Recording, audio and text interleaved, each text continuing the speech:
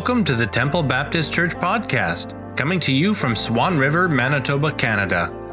This week, we join Pastor Neil Effa as he preaches from Obadiah verses 1 to 11 in part 3 of a sermon series called The Poison of Pride, with this message from November 10th titled Overcoming Indifference.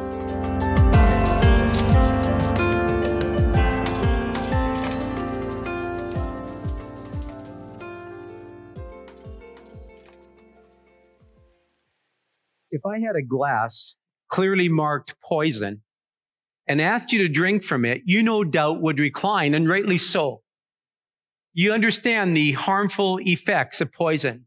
There would be no way that you would allow that glass to touch your lips. But yet each and every day, you and I are tempted to drink the poison of pride.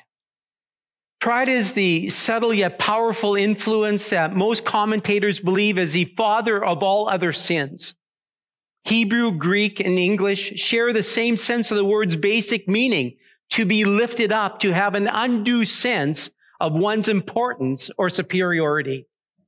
Pride can be defined as an overestimation of oneself and importance while manifesting a belittling attitude toward others. The proud person sees himself as superior to others. Pride is self-deification. Pride carries not only a lofty self-centeredness, but also a competitiveness against others that easily becomes a lustful, destroying enmity. It is highly critical, envious, and impatient, and it can easily be stirred to anger, to possessiveness, and suspicion of being taken advantage of. Pride touches everyone's life, and as a result, it deceives the heart. It hardens the mind. It binds man like a chain. It brings shame and causes contention amongst people. However, as seriously dangerous as pride is, it is equally hard to spot. When it comes to diagnosing our hearts, those of us who have this disease of pride have a challenging time identifying our sickness. Pride infects our eyesight, causing us to view ourselves through a lens that colors and distorts reality. Pride will paint even our ugliness and sin as beautiful and commendable. You and I can't conclude that we don't struggle with pride just because we don't see pride in our hearts. The comfortable moments when I pat myself on the back for how well I am doing are the moments that should alarm me the most. In those moments, I need to reach for the glasses of Christ-like humility, remembering that nothing good dwells in my flesh, and I must search my heart for secret pride and its symptoms. We are in a preaching series which I have titled The Poison of Pride, a series from the book of Obadiah which brings into focus the pride, the arrogance, and the self-centeredness of the Edomites. Obadiah, as I mentioned at the outset of the series, is the shortest book in the Old Testament, just 21 verses in length. The historical background is completely taken up with a feud between two nations, the nation of Edom and the nation of Israel. The Edomites descended from Esau, while the people of Israel descended from Jacob. And as you recall, Esau and Jacob were brothers. Not only could these two nations trace their history back to these two brothers, but they were also neighbors. The Edomites lived in a region just south of Palestine. Just as the brothers Jacob and Esau fought during their lifetime, a feud lasted between Edom and Israel for 800 years. Bitterness and hatred raged, and the smoldering animosity between the Israelites and the Edomites bellowed into a blaze when Edom stood watching as a spectator. The great and powerful nation of Babylon ransack and destroy the nation of Israel. When Israel fell in 587 BC, the Edomites capitalized on the plight of Judah, rejoicing in the calamity. And following the destruction of Jerusalem, the prophet Jeremiah said this about the Edomites in Lamentations chapter 4, verse 21. He wrote, "Celebrate while you can, O Edom. Live it up, Uz. For it won't be long before you drink this cup too. You'll find out what it's like to drink God's wrath. Get drunk on God's wrath and wake up with nothing, stripped naked." And then consider what the psalmist penned in Psalm 137:7. O Lord, remember what the Edomites did on the day the armies of Babylon captured Jerusalem. Destroy it, they yelled. Level it to the ground. You see, the Edomites had no concern for Judah as it was being utterly destroyed by the Babylonians. We can sum up the situation in the words of one of the great preachers of the last century, Dr. G. Campbell Morgan. He writes regarding the book of Obadiah, the background of the picture presented to us by Obadiah is Jacob. The foreground is Esau. Jacob and those descending from him can be seen passing through suffering, which is of the nature of chastisement to ultimate restoration. Esau is seen as proud, rebellious, defiant, and moving towards ultimate destruction. Obadiah prophesied God's judgment on Edom because of her pride, and he detailed the symptoms of her pride. As we discovered a few Sundays ago, one symptom of her pride was her self-sufficiency. Because of her location, because of her wealth, because of her wisdom, Edom put her trust in herself. And like Edom, we too are tempted to trust in our possessions, to trust in our power, in our position, in our ingenuity, in our work ethic. Often the way we live communicates that we don't need God, that we are sufficient in and of ourselves. Often the way we live displays self-reliance rather than God-reliance. Well, as we noted, the cure for self-sufficiency is humility. It is coming to the understanding that we are dependent upon God in every situation and circumstance of life. Therefore, we need to bring our lives under his sovereign rule. In submission, we surrender to his will and to his purposes. But there was another symptom that pointed to Edom's pride, and we read of it in Obadiah verse 11. Obadiah says to Edom, when they were invaded, in other words, when Israel was invaded, you stood aloof, refusing to help them. Foreign invaders carried off their wealth and cast lots to divide up Jerusalem, but you acted like one of Israel's enemies. In this verse, I think Obadiah gives to us a symptom of pride, and it's expressed in this statement. You stood aloof. When Israel was being attacked and Jerusalem ransacked, Edom stood aloof. Now, what does Obadiah have in mind when he says you stood aloof? In Hebrew, the word aloof means to be in front of or to be in someone's presence.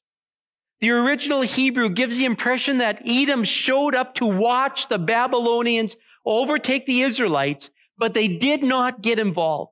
They stood as spectators, doing nothing while Babylon attacked Israel. She remained indifferent to the plight of her sister nation. Indifference was not only a problem during the time of Obadiah. It is also a problem in our society as well, and unfortunately, even among Christians. Recently, I read the story of two men waiting at a bus stop, and they struck up a conversation. And as they were talking about events taking place within their country, one said to the other, the biggest problem in our country today is ignorance and apathy. The other man replied, I don't know what that means, and I don't care. When we speak of indifference or apathy, what do we mean? Indifferent is defined as having a lack of interest in or concern about something. It is being apathetic. Someone described apathy as haughty rebellion. It's a form of pride because an indifferent person doesn't have any interest or concern about anyone else. John Piper, in his book Bloodlines, writes, apathy is passionless living. It is sitting in front of the television night after night and living your life from one moment of entertainment to the next. It is the inability to be shocked into action by the steady state lostness and suffering of the world.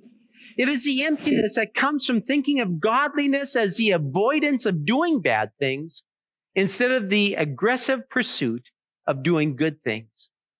It is the emptiness that comes from thinking of godliness as the avoidance of doing bad things instead of the aggressive pursuit of doing good things.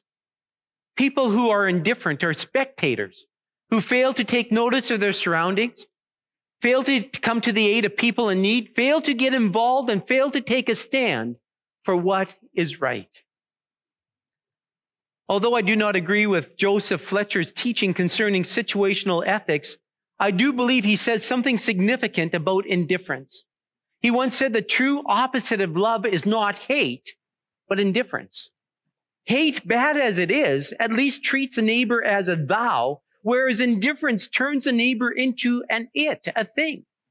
This is why we may say that there is actually one thing worse than evil itself, and that is indifference to evil. In human relations, innate morality, the lowest point as far as Christian ethics are concerned is manifest in the phrase, I couldn't care less. And George Bernard Shaw said something similar. He is quoted as saying, the worst sin toward our fellow creatures is not to hate them, but to be indifferent to them. That's the essence of inhumanity.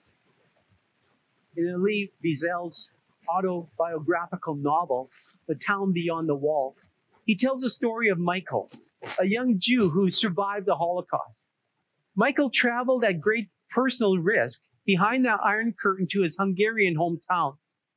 Though his memory burned with the images of the soldiers and the police who had brutalized him and his loved ones, Michael returned not for revenge, but to satisfy his curiosity. He said this was a thing I had wanted to understand ever since the war. Nothing else. How a human being can remain indifferent. In a strange way, he understood the brutality of the executioners and the prison guards. What he did not understand was a man Wiesel called a spectator, who lived across from the synagogue. The man who peered through his window day after day as thousands of Jews were herded into the death trains. His face was gazing out, reflecting no pity, no pleasure, no shock, not even anger or interest. Impassive, cold, impersonal. The face was indifferent to the spectacle. There is a bond, Michael thought, between the brutal executioner and the victim, even though the bond is negative. They belong to the same universe. But this is not true of that other. The spectator is entirely beyond us. He sees without being seen. He is there, but unnoticed. Wiesel concludes, to be indifferent, for whatever reason, is to deny not only the validity of existence, but also its beauty. Betray and you are a man. Torture your neighbor, you're still a man. Evil is human, weakness is human. Indifference is not. Indifference is a deadly sin. Forever a spectator on the sidelines of life. Is it possible that indifference has taken root in your heart and in my heart? Is it possible that we are in a state of apathy in which we don't care or don't take action on something that is happening around us? Is it possible that we could become cold, aloof, disinterested, unmotivated, lacking in passion as we observe the plight and needs of others?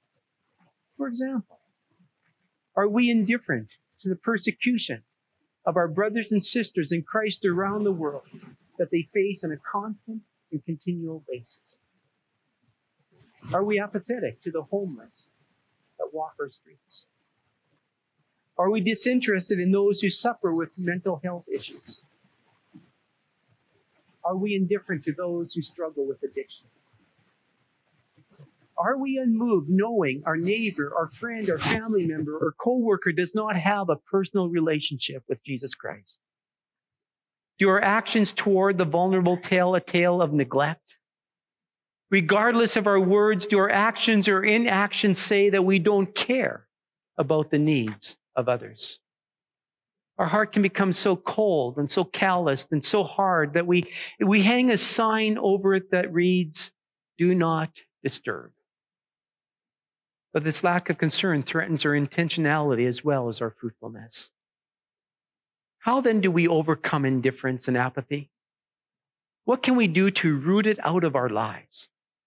I would suggest to you this morning that the cure for indifference is compassion. If we don't care about others, we'll never involve ourselves in their lives as Christ descended to involve himself in ours. In his book, You Can Change, Tim Chester says, Jesus was God getting involved with us. God is not indifferent, as his image bearers, we should not be either. The term compassion has its linguistic roots in the Latin term com, which means with, and pate, which means suffering.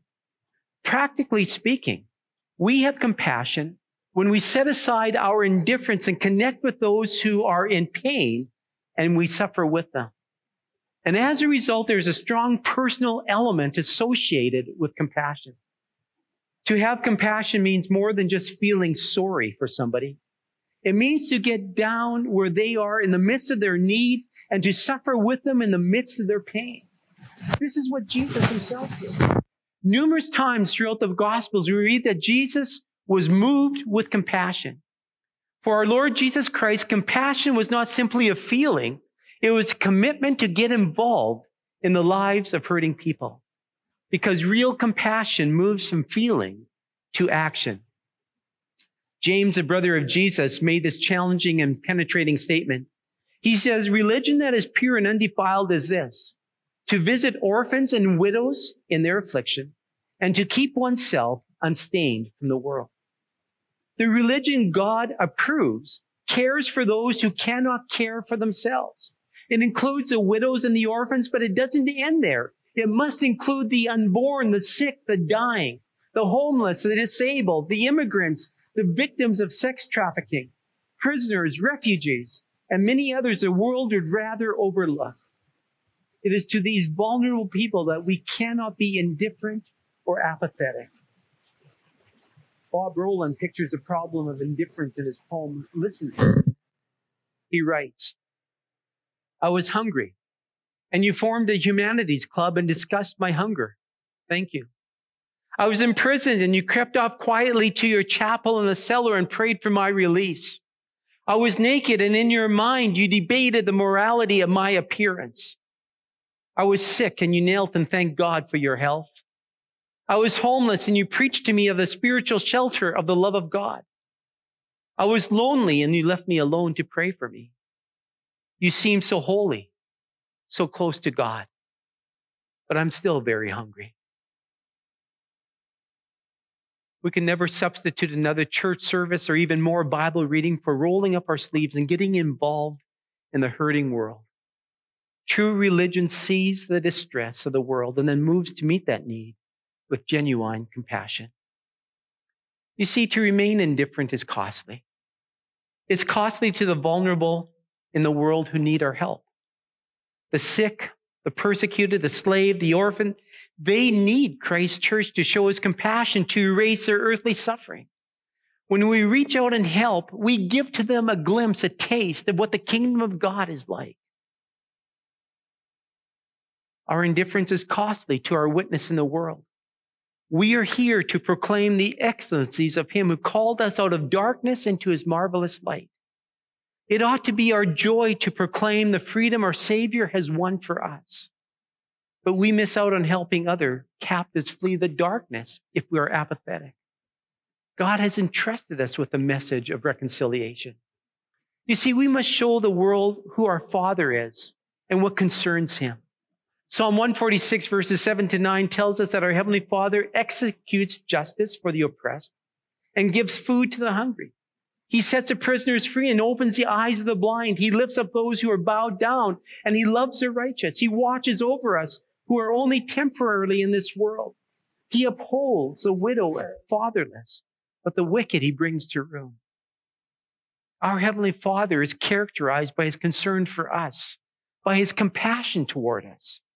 Shouldn't we also be known for our compassion? Are we not ambassadors for Christ, representing him and his purposes on earth? There is a hope in the gospel for the indifferent. Only Christ can redeem our stories of indifference and transform them into stories of radical, compassionate living. By God's grace, our eyes can be opened to see the plight of the vulnerable around us.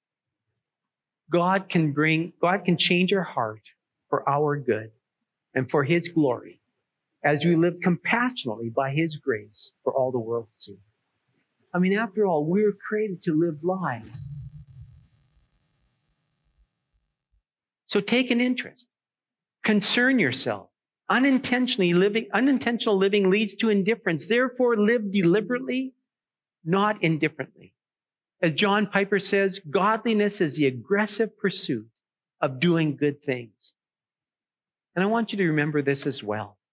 There are people in your life who need the help that only you can give. Some of them need a word of encouragement that only you can give. Some of them are staggering under a heavy load that only you are able to lift from their shoulders. Some of them are about to quit, and you are the only one that can keep them in the race. Some of them have been hit by an incredible string of trials, and you are the only one that can help keep them going. Those people are all around us. But often our problem is God would give to us missionary eyes to the real needs of the people we meet. And I would have you pray that God would bring at least one person across your path this week that only you can help. And that you would act upon that. That's a prayer that God will answer. For as I said, there are folks all around us who are just barely making it. We see them go to school with their children. They're out there waiting for someone to give them help, to extend compassionate love to them. And God has helped us for that purpose, that we might take what we have received and share it with those who desperately need it. And so may God help us to be men and women of compassion, to reach out and touch a hurting world in Jesus' name. May God help us to be a people who move from the sidelines into the game, to a people who care less, to people who care more. To those who have missionary eyes, to those who see the real needs of people that they meet on a regular basis, I say, God bless you. God bless those who care for the widows. God bless those who minister to single mothers. God bless those who take in foster children. God bless those who adopt children. God bless those who care for the disabled. God bless those who give support to orphans. God bless those who speak up for the unborn. God bless those who support crisis pregnancy centers.